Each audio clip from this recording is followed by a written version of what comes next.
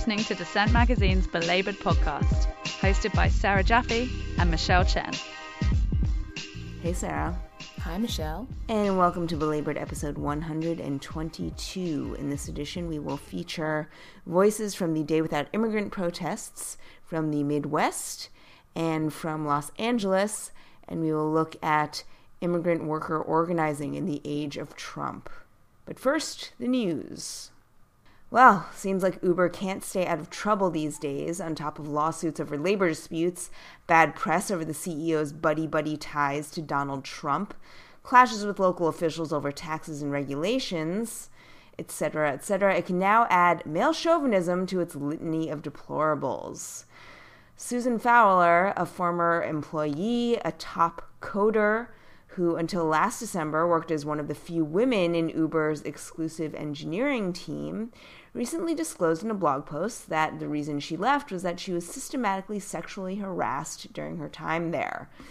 To the women on the inside, this comes as no surprise. But Fowler's blog post, between the lines and explicitly, reveals how Uber itself and its company culture has systematically oppressed and alienated many of its female employees. It became clear shortly after she was hired that a certain notorious manager at the company, who is known for doing the same thing to other women, repeatedly propositioned her and sowed a generally misogynistic climate at the company that culminated in her taking her complaints numerous times to human resources and being dismissed, saying that he was simply a first-time offender, suggesting that she was somehow at fault or being overly sensitive for bringing his egregious behavior to the attention of the authorities. And basically she was stonewalled, and this was in the context of a number of other incidents of discrimination that she experienced repeatedly over there. And she discovered later that many other women at the company had actually been harassed by the same so-called first-time offender. And she went public. She hoped that it would spark a deeper conversation, not just about Uber, but about gender discrimination and oppression across all of Silicon Valley. It has yet to be seen what Uber and other companies will do about the problem, but the fact remains that the entire corporate culture of the tech world remains extremely male-dominated, rather doodly, and it's a direct consequence of the freewheeling attitude towards rules and regulation that pervades the big business model of big tech. Now, corporate leaders are vowing to fix the problem, and they even enlisted former Obama administration Attorney General Eric Holder to investigate the company's sexism, supposedly independently. But it does seem like the rot is embedded in the structure and the culture of the entire industry. And this is not helped and is in fact manifested by the systematic lack of diversity in terms of both race and gender. And Clint Finley in Wired magazine writes, many tech companies' HR departments seem to have either no will or no ability to discipline employees. The racism and sexism pervasive in the tech industry leads to disbelief of victims' claims, and their contributions to their companies are often not valued. And in fact, it turns out that what makes Uber a successful business is also what makes it a pretty evil boss, not just for its drivers, as we've talked about many times before on Belabored, but even in the office jobs as well. Labor should rightly be proud of itself for killing Andy Puzder's shot at setting labor policy in the Trump administration, the first of Trump's nominees to go down in flames when it became likely that he would not actually get a confirmation vote. Puzder was one of the worst of Trump's would-be wrecking crew, but that doesn't mean we're out of the woods yet. Alexander Acosta, Trump's new nominee and the first Latino nominated by this administration, shocking, right? Is more of a mainstream Republican, which means that when you dig a little bit, you find that he's been involved in fun things like voter suppression. Acosta clerked for Supreme Court Justice Samuel Alito, he of the Harris versus Quinn decision, which we have discussed, who was at the time a judge on the United States Court of Appeals for the Third Circuit, and he was also a senior fellow with the right-leaning Ethics and Public Policy Center. He was then briefly on the National Labor Relations Board as a Bush appointee, which means, oh my gosh, he actually has some familiarity with labor law, but then was appointed as an assistant attorney general with responsibility for leading the U.S. Department of Justice's Civil Rights Division under Bush. In that position, he did fun things like intervene in favor of Ohio laws that allowed, in essence, conservative activists to stand around at polling places and challenge the right of other people, read Black and Latino people, to vote, in a move that was considered both highly unusual and highly partisan. Perhaps more relevant to his labor credentials, the Civil Rights Division under his watch was embroiled in a hiring scandal in what was considered a naked attempt to turn the division into a partisan stronghold. These things may be connected. One of Acosta's subordinates, an investigation found, broke civil service law by considering partisan affiliation in hiring and bragged about it, saying things like, "My tentative plans are to gerrymander all of those crazy libs right out of the voting section." Acosta was definitely made aware of an incident where this subordinate made racist jokes, but it appears that nothing was done. He might have had to apologize, unclear. Parts of labor leadership have indicated, though, that Acosta is a pick, unlike Puzder, that they are more willing to live with, but others are less pleased. Lawyers Committee for Civil Rights Under Law President and Executive Director Kristen Clark told The Nation's John Nichols that she was, quote, astonished by the nomination of Alexander Acosta to serve as the Secretary of the U.S. Department of Labor. She continued, Mr. Acosta led the Civil Rights Division at a time that was marked by stark politicization and other improper hiring and personnel decisions that were fully laid to bear in a 2008 report issued by the Office of the Inspector General. It is hard to believe that Mr. Acosta would now be nominated to lead a federal agency tasked with promoting lawful hiring practices and safe workplaces. In recent days, an unlikely group of protesters has been storming the streets across the country. Climate scientists. They are both concerned about the Earth's warming climate and alarmed about the hostile political climate in Washington. At a conference in Boston of the American Association for the Advancement of Science, many leading lights of the scientific community spoke out about Trump's policies being a danger to scientific integrity, academic freedom, and health and the environment, of course. Since the election, many scientists working for our agencies have protested publicly and anonymously as reports have emerged of censorship, surveillance, intrusive interrogations, and general anti-science gag policies being imposed on scientists working for agencies like the Department of Energy and, of course, the Environmental Protection Agency, the longtime foe of the guy who was just picked to run the Environmental Protection Agency, Scott Pruitt. And by the way, that is happening amid a hailstorm of legal troubles over his refusal to disclose records of his dealings with certain fossil fuel corporations during his time as Attorney General of Oklahoma, during which time he also championed the rights of polluters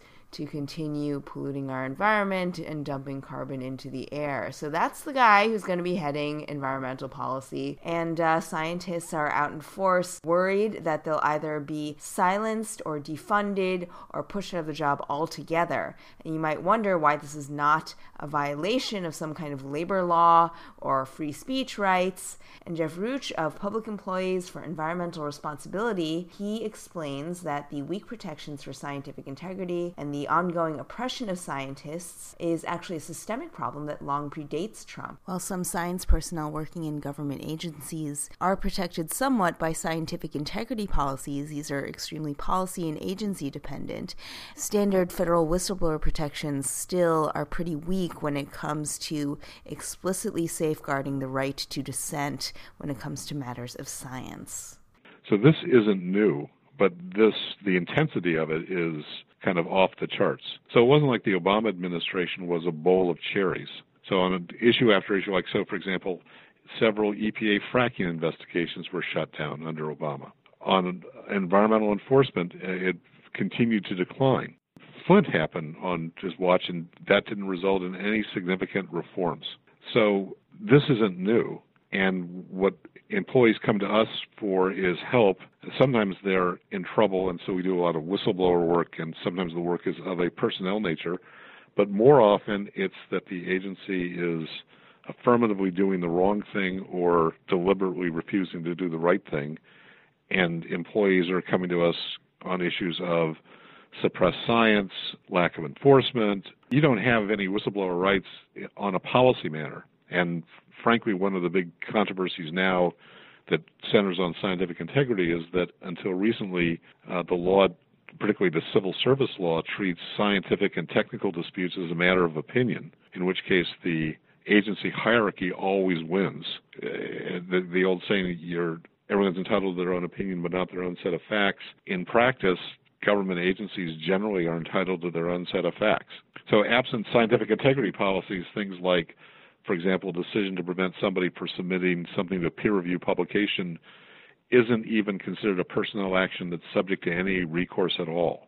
And going back to the Trump administration, they don't show any signs of tolerating discordant news. And that was Jeff Rooch of Public Employees for Environmental Responsibility. By the way, the issue is not over yet. There's a big march for science being planned on none other than Earth Day. Scientists inside and outside government will stand up against the fiercely anti-intellectual White House and show that there's still room for intelligence in Washington, just not really inside the Oval Office. We have covered the organizing attempts of bank workers before on this podcast, most recently in episode 89, where we spoke with Khalid Taha of the Committee for Better Banks. In the latest development from this labor-backed campaign, 15,000 bank tellers at Santander Bank are demanding a union, something that their colleagues in banking's rank and file elsewhere in the world already have. And those workers at Santander's European and South American banks demonstrated in solidarity with their U.S. colleagues. The campaign kicked off Tuesday, and like every campaign from the Committee for Better Banks, it places the emphasis both on bank workers' low pay and lousy conditions, and also on the way that unionized bank workers can help stop predatory lending. The tellers routinely say that they dislike the high-pressure sales goals that they are required to meet, which push them to push unnecessary financial products on consumers. Workers in Dallas with Santander Consumer USA, where subprime auto loans are among the products on offer, criticize the office's nepotism problem as well. The Dallas workers, along with their colleagues in New York City and Boston, marched to deliver petitions for neutrality from the Spain-based bank. Meanwhile, workers in Argentina and Brazil plan to hold rolling strikes, open stores an hour late for a discussion of the U.S. situation, respectively. In Italy, Portugal, Spain, and Germany, bank workers delivered letters of support to officials. The Brazilian bank unions in particular have been supporting the U.S. effort on the theory that the global banking sector would be better for the globe if workers in the U.S. had more rights to stand up for themselves and their customers against predatory practices.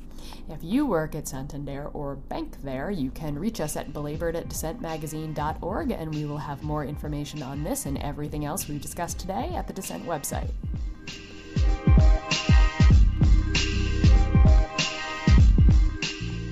Donald Trump is, I'm sure all of our listeners know, beefing up the deportation forces, promising to remove millions of undocumented people from the United States.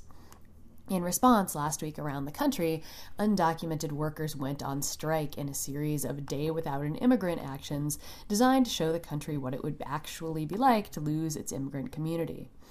At the same time, the strikers and their supporters flooded the streets in protest, with massive marches dominating in places like Milwaukee, Wisconsin, and small businesses closed all across the country in solidarity.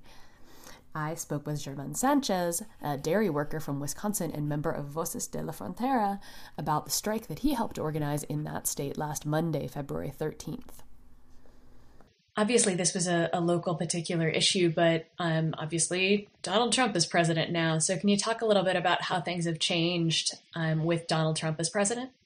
As a farm worker, the work is the same hard work and whatever. But so right now we got this atmosphere out there, executive orders and politician issues. So some things are true, some things are false.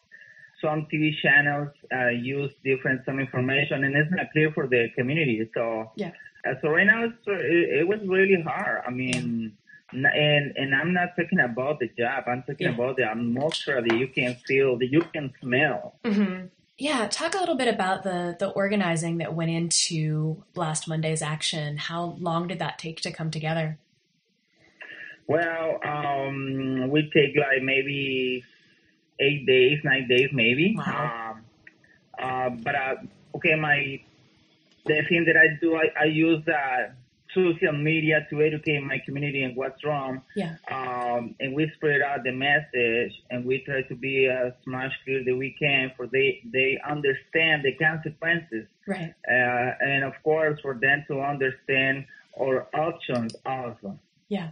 Talk a little bit more about the work you do organizing on the farms. Yeah, it's hard because of course I had to do my work too. But Right. in my lunch break, Mm-hmm. I make the emails or text message.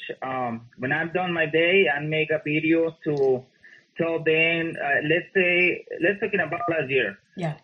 Last year, a lot of people don't know how works the Capitol in Madison. Mm-hmm. So a lot of people don't know how works the law. Even some American people don't know. Yeah.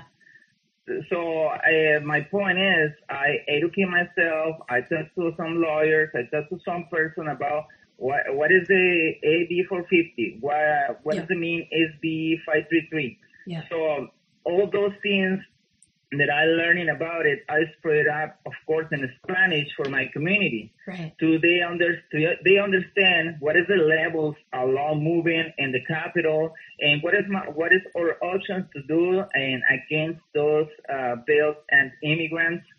So this is the hard part, to educate the people and understand those bills. It was hard. It was hard. So I do videos maybe twice a day to talking about that. And of course, I answered text message back.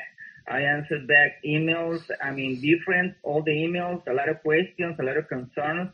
And of course, a lot of people are so concerned about the consequences to don't go to work, you know?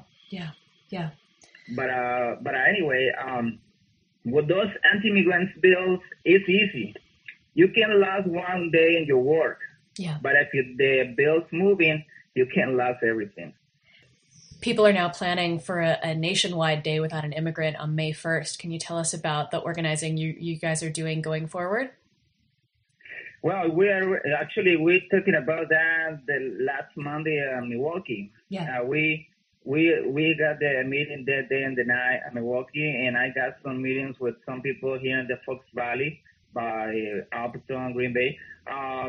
We had to show our power in the economy, because again, we are not able to make difference in politicians deals, but of course we live here, we make money here, and we spend money here. Right. So we already spread out the message for our community and be ready in the best way possible. I mean, we are not talking about going and make noises for nothing. No, we got idea. We got a logistic. Last year, it was the same than this year. Not problems, not issues. Everybody goes back to home safe. The last year, the Capitol, it was clean after we left. Yeah. Last Monday, Milwaukee, the courthouse, it was clean when we live in. So yeah. Those are the message that we try to send it out for the country and the state. We are hard workers. We are family oriented too, yeah. And we share a lot of the same values as Americans. So this is our big challenge. Let the people know that we are part of their neighbors, or we are part of their communities. That was German Sanchez. I also spoke with Christine Newman-Ortiz, the executive director of Voces de la Frontera, about the history behind Milwaukee's action, the last time the nation had a general strike of immigrants, and the build towards another such strike on May 1st. Voces de la Frontera had a really massive Day Without an Immigrant last week. Can you tell us a little bit about it? Yes, we had on Monday, February 13th, Day Without Latinos, Immigrants, and Refugees. And it was a statewide event where we called a community-wide general strike that involved a work stoppage, small business closures, consumer day of boycott, and just mass protest and mobilization that convened in Milwaukee. And the reason for that was to demonstrate our deep opposition to the program 287G. Sheriff Clark from Milwaukee County had declared that he wants to enter into this program. This program is a key piece of Trump's executive order on immigration that is part of the structure of setting up a mass deportation program and legalizing discrimination in the United States. This program would allow local law enforcement to become immigration agents. They would be able to profile someone without any basis of having committed anything and stop, interrogate them, and put them in deportation proceedings. It's a program that can be quickly lifted up, and Trump's plan is to get 70 different local entities to buy into that program in his first year. It's a program that was highly discredited, famously by Sheriff Arpaio in Maricopa County. Right. And so it's a very discredited program that has found to violate people's constitutional rights and civil rights. It also was a mass protest against the executive order as a whole, right. Really using our collective economic power to demonstrate the positive economic contributions immigrants make to our economy. One of the conversations that happens a lot around politics in this country is this sort of urban-rural split. But of course, a lot of the immigrant workers in this country are working on farms. They're working in rural communities that are otherwise really white. So I'd love to talk about organizing in rural parts of Wisconsin and how you can break down the divisions in those communities. This is an area that is, I think where we saw that the biggest breakdown was that we were able to really through social media and radio, and then just through local connections that we've made as we've built chapters. Last year's Day Without Latinos, we intentionally built chapters in the different cities, at least key cities where people came from around the state. Right. And we were able to use that as a foundation to quickly, more in a faster way, respond to the current threat. And so I think that's been, it's been there's been a lot of self-organizing actually going on in numerous different workplaces, including the dairy farms. But one thing that has been very helpful for us is that we had also established a relationship at a different level with different employer associations. So, like we've been engaged in the Dairy Business Association over the years on different initiatives, like trying to secure driver's licenses in Wisconsin, which is something that's very important in rural areas when there's even less public transportation and driving is a necessity.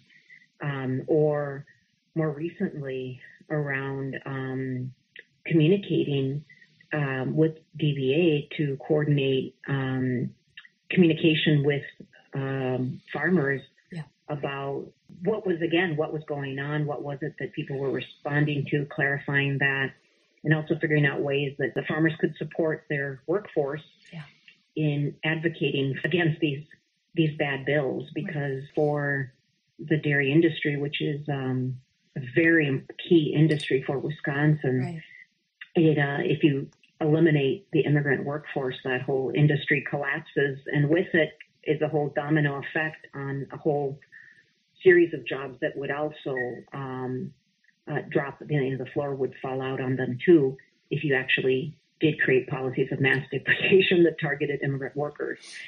So in the absence of immigration reform, these policies will only drive people into greater levels of poverty.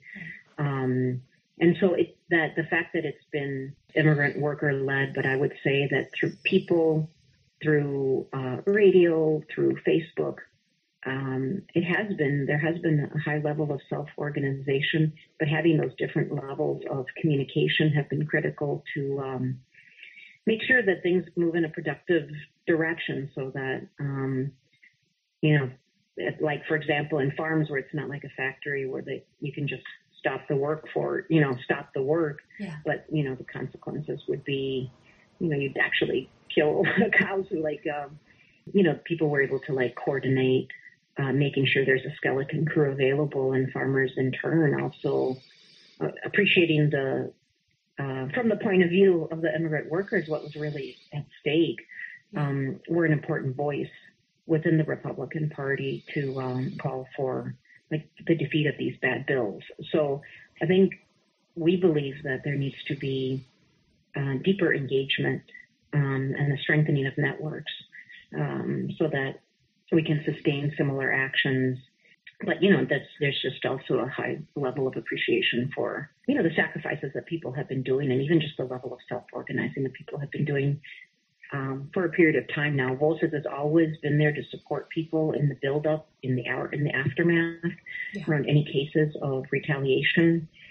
And we have sent delegations to meet with employers. We have given people a chance to understand and take back people if there were any dismissals or any kind of retaliation, to make good on that. And to not go public. Otherwise, we do believe there should be a public accountability of businesses that are not supporting their workforce, especially when the workforce is so critical to their well-being, to not stand with them. And so that's been by and large, we have had a strong record of success. And I do believe the organizational support for workers and their families should be something that accompanies all of these calls to action. And it's important that that's a commitment that's made there, ideally in any city, that there's that level of support for people, to back people up. That was Christine Neumann Ortiz from Voices de la Frontera, and now we're going to hear from Pablo Alvarez, one of the leaders of NDLON, the National Day Labor Organizing Network, who was organizing the Day Without Immigrant protests in Los Angeles, where many workers took action, protested, stayed home from work, in solidarity with many other supporters and activists from the community. First of all, how did the day go, and in what ways was it, did it fit in with some of the broader things that you have been doing around, since Trump took office, and what was the coalition you ended up putting together for that day? Well, going forward, the fight for migrant rights under the Trump regime will be a decentralized effort. I don't think that there will be one single organization that will define the strategy moving forward. What I know is that because of what Mr. Trump has done, it's generated, obviously it sent an incredible wave of fear among the undocumented community. But it's also generated a sense of urgency in terms of people who have never been involved, both citizens and non-citizens who have never been involved in this, in the fight for immigrant rights. There is a new segment of people that understand that immigration will be used as a tool to stop any progressive initiatives to move forward. So there is that segment of people is mobilizing, and they understand what's at stake. So there are new people who are participating in the immigrant rights struggle. So the Day Without an Immigrant wasn't started by an organization, as far as I know. It was started, but it was essentially, very grassroots. Somebody came out with the idea, posted, something on Facebook, and it got a life of its own. And then, some employers got involved. So there is this incredible energy right now that people are trying to channel the best way possible. So, but at this point, I think that when the fight is going to be decentralized, we understand that Mr. Trump is so powerful to confront him, openly. Not even the Democrats are doing that, So we understand how powerful it is. So what it's going to require for us is, dozens and dozens of ally fights that challenge his policies across the country. And every organization, every small group, whether it's a group of volunteers, will play a role because everybody wants to do something about it. So, more and more, this is what we're going to see, happening. But more and more, you're going to see that all of those grassroots efforts, that emerge independently from organizations will actually start getting more organized as Mr. Trump, unveils and implements whatever strategy he is going to push for, as the deportations increase. So that I can tell you, generally speaking, that this is going to be decentralized and that ally fights across the country will pop up, and ally fights that will challenge not just the Trump administration's deportation policies, but the participation of local police and local elected officials in the plans for mass deportation. So you're going to see a lot of this stuff across the country. So now, in terms of the Day Without an Immigrant, I think it's not the first time that something like this happens. It's happened in the past. So, and I think the level of maturity of people is leading in a direction that where the economic boycott could become a very feasible tactic moving forward.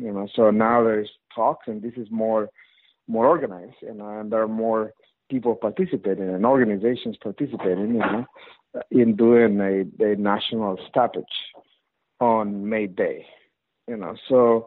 So what happened during the Day Without an Immigrant is building in that direction. The consciousness of people is growing in that sense. So in LA, obviously, this would have a pretty significant impact if everyone participated. Did you find that the workers who didn't go to work that day, they had made sure that their employers would be supportive? Was it an outright, confrontation? Groups of workers got together and went and spoke to their bosses, and they said, "Hey, we don't want to come to work this day." And then some of the bosses were friendly to that reality, because they depend on that labor and they understand, what's at stake, So as I said, this effort happened independently, and people who thought that they could participate did it on their own. What I saw is small businesses, who depend on migrant labor, decided to do that. Some kids didn't go to school that day, in some places more than in others. How to assess the impact that it had, I don't know. I had. Yeah, sure. And of course, these things are really hard to gauge when it's all decentralized. I guess I'm just thinking, are we going to be seeing situations where people might possibly face negative consequences for doing stuff like this when it involves a workplace? Do you think people might be at some point, whether it was, for this past day or on May Day, will they be in a position where they might be retaliated against by a boss? How do we escalate when things are so uncertain, for this group of workers? That's where what I think the more organized segment of the migrant rights community plays a significant role. Obviously, this time around was largely very grassroots, but I think what's been planned for May Day might be, probably more effective, because now there are unions and organizations that are talking about it, especially the organizations that have that are membership-based organizations, and they're going to be talking to their members and telling them, this is what's happening, these are the consequences of participating, this is what we can do to help you gain your job back in case you're fired. I mean, when you have the more established infrastructure coming in, and working together with everyone, all the groups, then it can be better managed. So I have a feeling that if everything goes in a direction that people are pushing for May Day, that it's going to be much more effective. But then, you will have a lot of organizers across the country, activists, say doing it in a very I would say careful manner, telling people, hey, preparing people for what might happen and what steps they may take, to make sure that they don't end up losing their jobs. It could be that they talk to the the owner, the boss, before they decide to do that. I think when we prepare, there is an opportunity to create, for example, toolkits on how to talk to your employer about, staying at home as an act of protest. I mean, we can come up with a bunch of information for people so that they can make the conscious choice, and if there is, retaliation, that at least there is a basic sense of defense, for those folks. And that's where you need, the organizations. That's where you need this people to be trained on, from the bigger organizations to the smaller volunteer collectives in the neighborhoods need to be trained on how to cope with the consequences of participating in such an effort, So, but I guess, Michelle, I mean that I can tell you that it's going to go in that direction, and people are not just talking about the one day. Some folks are saying in order for us to have an impact, we need to do it for at least 3 to 5 days, maybe a week, so that people feel it, because one day is not going to send enough. So I just want to let you know that there is that conversation taking place among people, So I mean, I don't know where it's going to go, but definitely, more and more people want to lift the value of labor, and the value of labor has not been lifted up enough in the immigration debate. But obviously the labor is not the only angle in this struggle, because if you think about the adversary strategy, deportation is only one aspect of the immigration debate. Our adversaries are very clear about what they want, and they made it part of the SB 1070 language. It's about it's about the attrition strategy, meaning that they want to make it miserable for families to essentially pack their stuff and leave on their own. So they're going to use whatever they can to limit the possibilities of survival for the undocumented community. They will limit access to the institutions that administer justice, so that people are in fear. They are victims of witnesses of crimes. They don't want them to be protected. If they want to limit the landlords from renting to undocumented people, to undocumented tenants. I mean, you name it, they're going to explore all kinds of options. The attrition strategy is now being run by the federal government. Before, it was being run by the extremist xenophobes and nativists. Now is the federal government that has adopted that strategy, and they're going to unleash it in every way they can.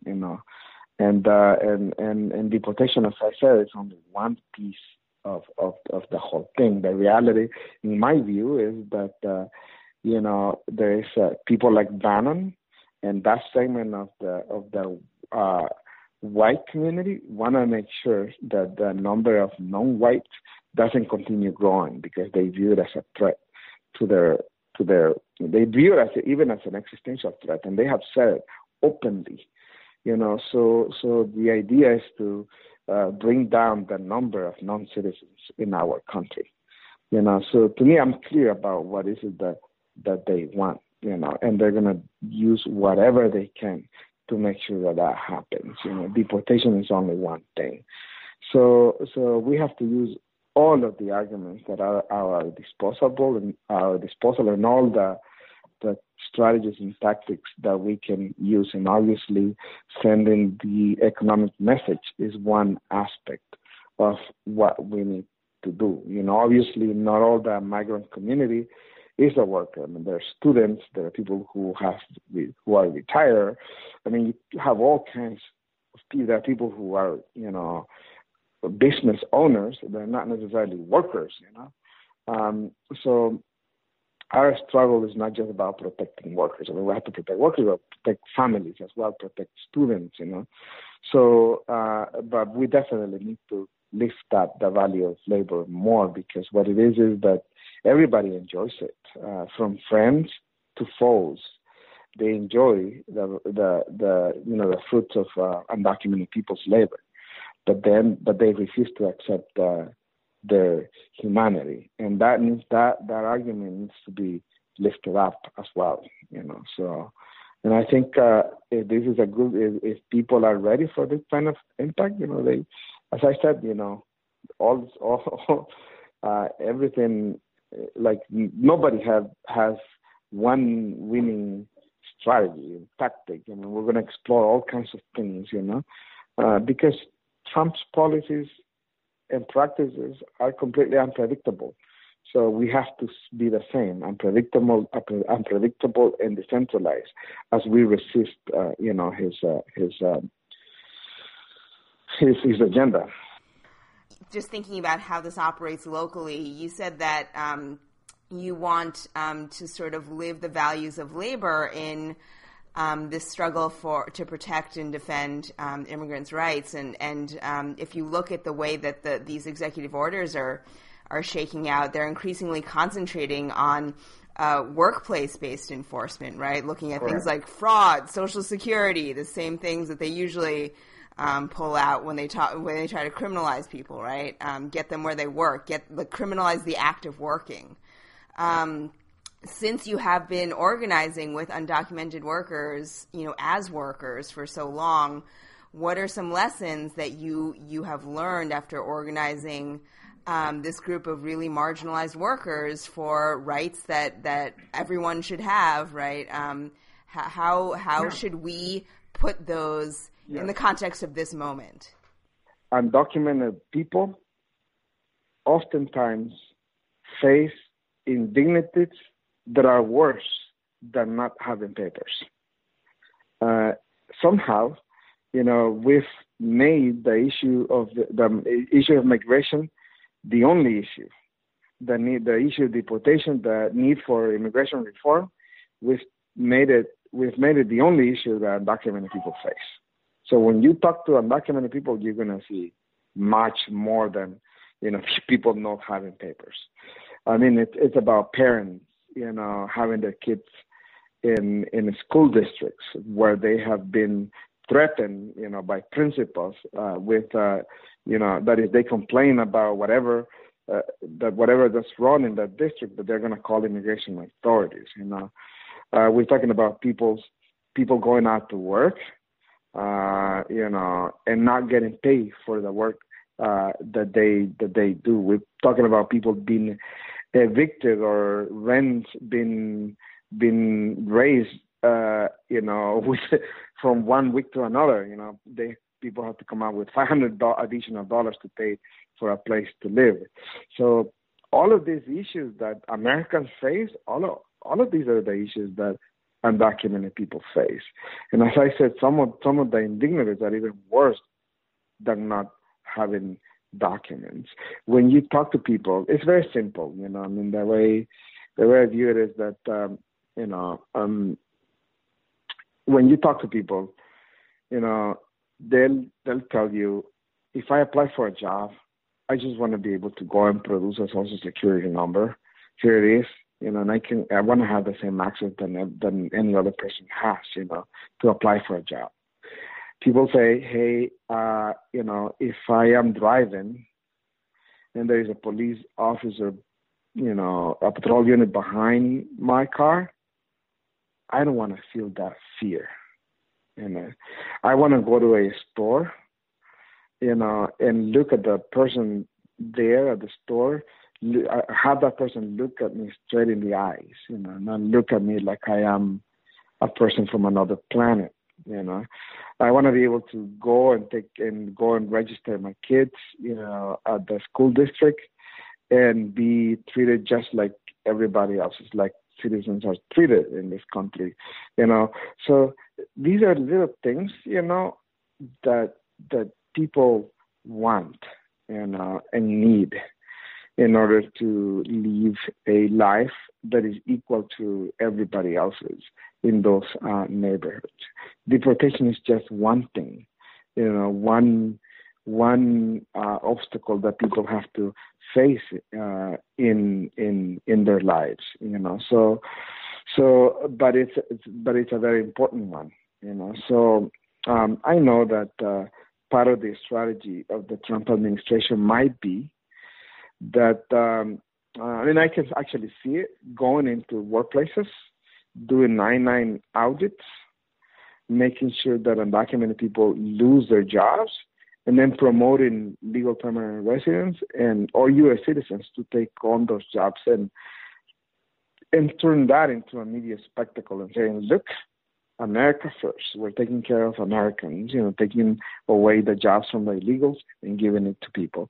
So that's exactly what I was describing to you, Michelle. That's the attrition strategy, to, essentially asphyxiate immigrants, to, create less and less options for them to be able to feed themselves and feed their loved ones, And that's not only just in terms of jobs, but it's in terms of access to justice, access to housing, access to education for their kids, et cetera, et cetera. So it's the whole, it's across the board, what I would say. And that was Pablo Alvarez of Endelon.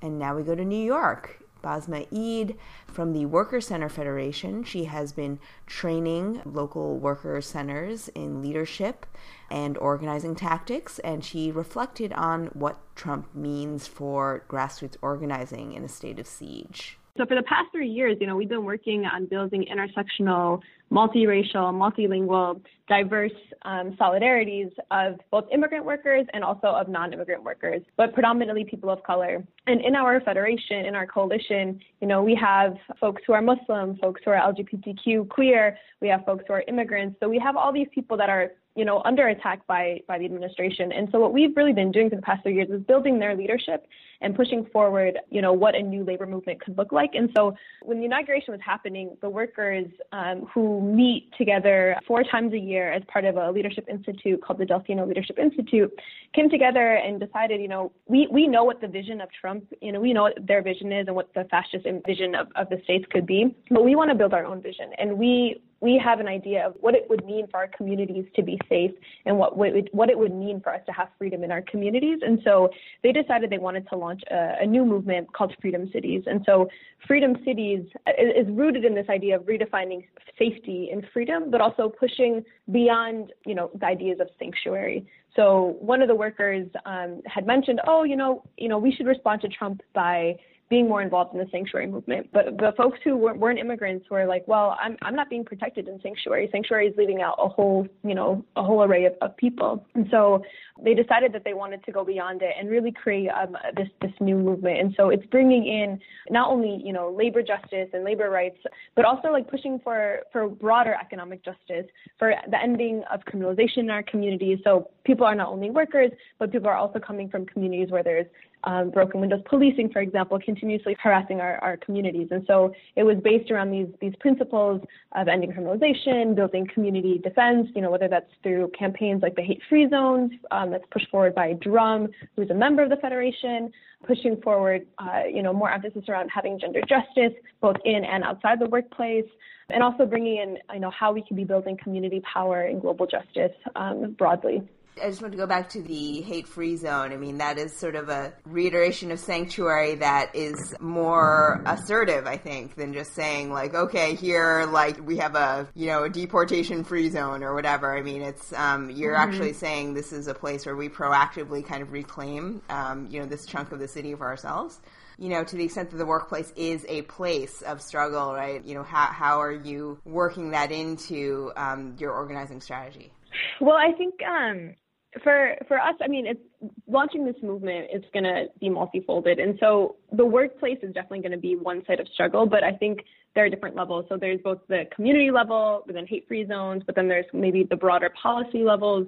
For example, we really want to push things like safety-bound policing. And so redefining safety and how it relates to the police. So as opposed to adding more cops in the NYPD, we could be reinvesting in pushing in our community. For us, our community isn't only immigrants. It's a very diverse, our communities are diverse. And so when we're talking about pushing beyond sanctuary, it's about bringing in, ending criminalization of both, immigrants and non-immigrants. And for example, a lot of what we hear when it comes to, the immigration world is like, this kind of dichotomy of the good immigrant and the bad immigrant. And so folks who are, who are often the folks who are being detained and deported are folks who have quote unquote criminal convictions. And so we want to be protecting those folks as well. So we want to be building these freedom cities that create safety both in the workplace, but on the broader in the community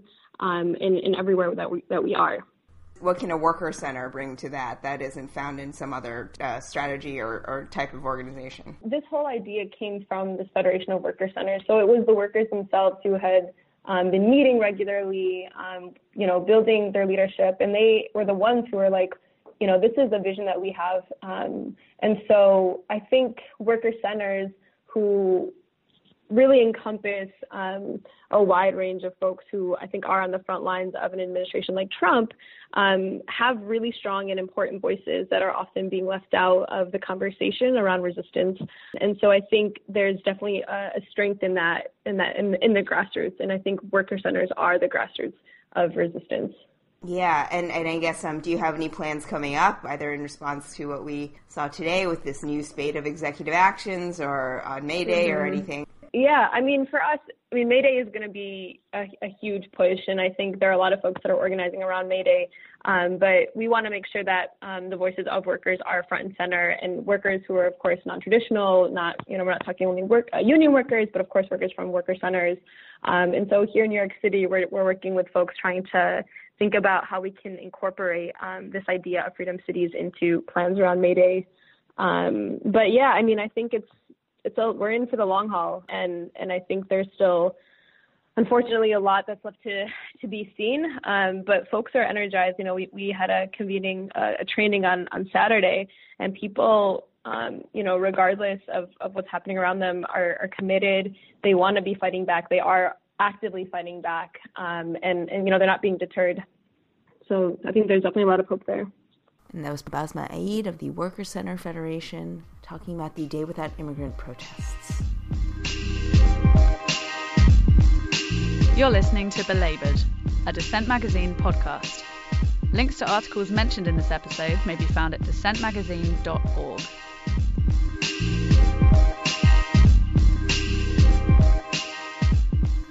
And now it's time for where we talk about the pieces that we read recently and wish we had written but did not. So my pick is by Shayna Medley. She's writing at the On Labor blog, and she talks about abortion restrictions as forced labor in the age of Trump. Have you ever thought about pregnancy as a burden on the body, on your social life? What about as outright enslavement? This is the idea behind a unique reading of the 13th Amendment prohibiting slavery. And in an age of Trump, in which politicians seem all too willing to crush women's economic and reproductive freedom in one fell swoop, it is vital to think about how reproductive equity and economic equity are interlinked in the workforce and in society as a whole. So she writes, the Supreme Court has interpreted the amendment's prohibition on involuntary servitude to be more expansive than a prohibition on slavery alone. In Plessy v. Ferguson, for example, the court wrote involuntary servitude encompasses, quote, the control of the labor or services of one person for the benefit of another, and the absence of a legal right to the disposal of one's own person, property, and services, end quote. Forced pregnancy controls the body of a pregnant person to serve the fetus, Medley writes. The government, by outlawing abortion, is imposing coercion that results in the involuntary pregnancy and labor. It is important for labor advocates to take notice of this framing and the labor implications of forced pregnancy, given the current threats to the existing constitutional framework. So she goes from there to saying that pregnant women, well, culturally, we may all be expected to be glowing, expectant mothers when we're pregnant, joyfully shouldering the burden of pregnancy. But this image, of course, fails to take into account the severe economic inequality that is exacerbated by barriers to reproductive choice. So Medley explains that both discrimination against women workers and against pregnant women, in particular at work, have led to acute hardships being imposed on women as a consequence of pregnancy, especially for poor women. And when you don't have a choice in pregnancy, and when your pregnancy is unwanted and you're being forced to carry it to term because you can't get an abortion anywhere near you because of restrictive anti-abortion laws, then, well, that is both a cause of economic hardship and a symptom of gender inequality, and yes, enslavement of a sort throughout the workforce. And according to the 13th Amendment analysis that is explained by Medley and Andrew Koppelman, the constitutional scholar she cites, he writes, a forced labor view of abortion restrictions would most certainly call into question a 6-week abortion ban, or even a decision overturning Roe v. Wade, and that goes for Oklahoma's proposed, quote, paternal consent law, which would ban abortion without the written consent from the, quote, father. The legislator behind the bill expressed his belief that a woman's body is not her own. It, in fact, must belong to a man somehow, especially when you are under a certain age.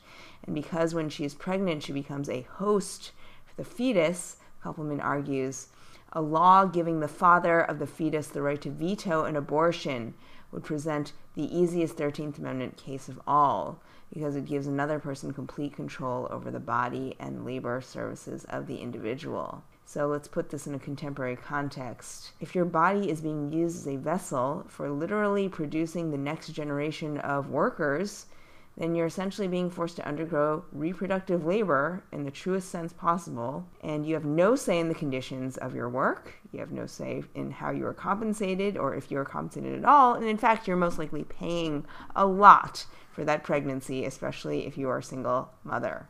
You're paying physically, psychologically, and of course economically, not just in terms of lost wages, but perhaps in terms of lost career prospects, or even being fired or pushed out of the job altogether because of rife pregnancy discrimination across many workforces. And that social cost will be borne by the mother alone for the rest of her life. This analysis can be directly applied to social policy as well, such as cutting Medicaid access to family planning or abortion services. And this also extends beyond U.S. borders when Washington restricts, say, foreign aid funding for social service agencies that in any way support abortion rights or reproductive care or contraceptive access. So reconceptualizing prohibitions on government funding for abortion services as forced labor, Medley writes, may provide a more compelling lens for scrutinizing restrictions like the global gag rule, the Hyde Amendment, or the repeal of the ACA contraceptive mandate. And here, the Affordable Care Act repeal, which we are all facing in perhaps a matter of months, will make it costlier for all working women, and especially working pregnant women, to afford the right to free choice about their reproductive fates. Arming ourselves with the most powerful human rights protection in the Constitution and being able to apply an anti-slavery analysis and an anti-forced labor analysis to reproductive rights is really important for the debate over intersectionality. It's important for feminism. And under Trump, we need all the weapons we can get. They do not call it labor for nothing. In keeping with our discussion this week, the piece that made me go ARG looks at the other end of the labor and the deportation cycle. What happens when people are sent back to a country they barely know? It is from The New Yorker, titled "The Deportees Taking Our Calls" by Jonathan Blitzer. In El Salvador, where violence is commonplace, there's a new trend in town: call centers, which rely on an influx of deportees whose U.S. English is a prized commodity. Blitzer writes, quote, "They generally speak fluent and idiomatic English, the most crucial requirement for call center work. Their next most important quality is their desperation. Deportees are very loyal," a recruiter for a call center told the news service McClatchy. "They know they won't get another shot." At one call center I visited, more than half the employees had been deported from the U.S. Recruiters show up at an isolated hangar of the San Salvador airport to intercept deportees as they get off small jets flown in by Immigration and Customs Enforcement. Eddie Anzora, who Blitzer followed for the piece, worked at a call center called Sykes, where he took calls for the likes of Hotels.com and Kodak. In the center, he made friends with fellow deportees who call themselves deportistas, or Spanish for athletes, rather than deportados, which is the technical term for those who've been deported. "It felt good speaking to Americans, especially when those guys live close to where you used to hang out," he told Blitzer. "But when the calls ended," he said, "you're back in El Salvador." And because the call centers are the best game in town, another business is also flourishing: English schools, which are a good option for people who grew up in the U.S. to work and use their language skills. But deportees in El Salvador are stigmatized as gang members, even if they have no actual connection to the gangs. Blitzer traces the lineage of the Salvadoran gangs in both the U.S. and El Salvador, the violence that the U.S. government supported and expanded during the war years, and how it fed into today's violence, and how deportations simply move these problems around as people leave for the U.S. fleeing war at home and then are sent back into it. Through all of this, the call centers start to look like a pretty good option for deportees. They pay better than most jobs do, certainly. But being a deportee makes people targets of the gangs as well. And Zora told Blitzer that the call center used to hang up pictures of employees who were killed, but stopped when it began to happen too often. Yet the country is doing its best to lure more call centers to locate in El Salvador rather than in India and the Philippines. And so a beefed-up deportation machine allows them to hire lifelong U.S. English speakers at a fraction of what it would cost to do so within the U.S. That is all for today. Thank you again for listening, and a special thank you to our sustaining members who make it possible for us to bring you this podcast. If you want to become a sustaining member or make a one-time donation, you can, in fact, if you donate $5 or more per month, get a sweet belabored tote bag. You can find information on that and everything we've talked about today at dissentmagazine.org. You can also email us if you are a farm worker or a bank worker in El Salvador or Brazil, if you are organizing for a May 1st strike, if you have any more information about our second would-be labor secretary, or if you have any questions about anything we've discussed today, at belabored@dissentmagazine.org and tweet at us at #belabored. Thanks as always to Dissent for hosting us and Natasha Lewis, our producer. We will be back in 2 weeks. This life is hard, so hard I must go. 825, hairlock, we can't go. You've been listening to Dissent Magazine's Belabored podcast. For the entire archive of past episodes, visit dissentmagazine.org. Join us online using #belabored.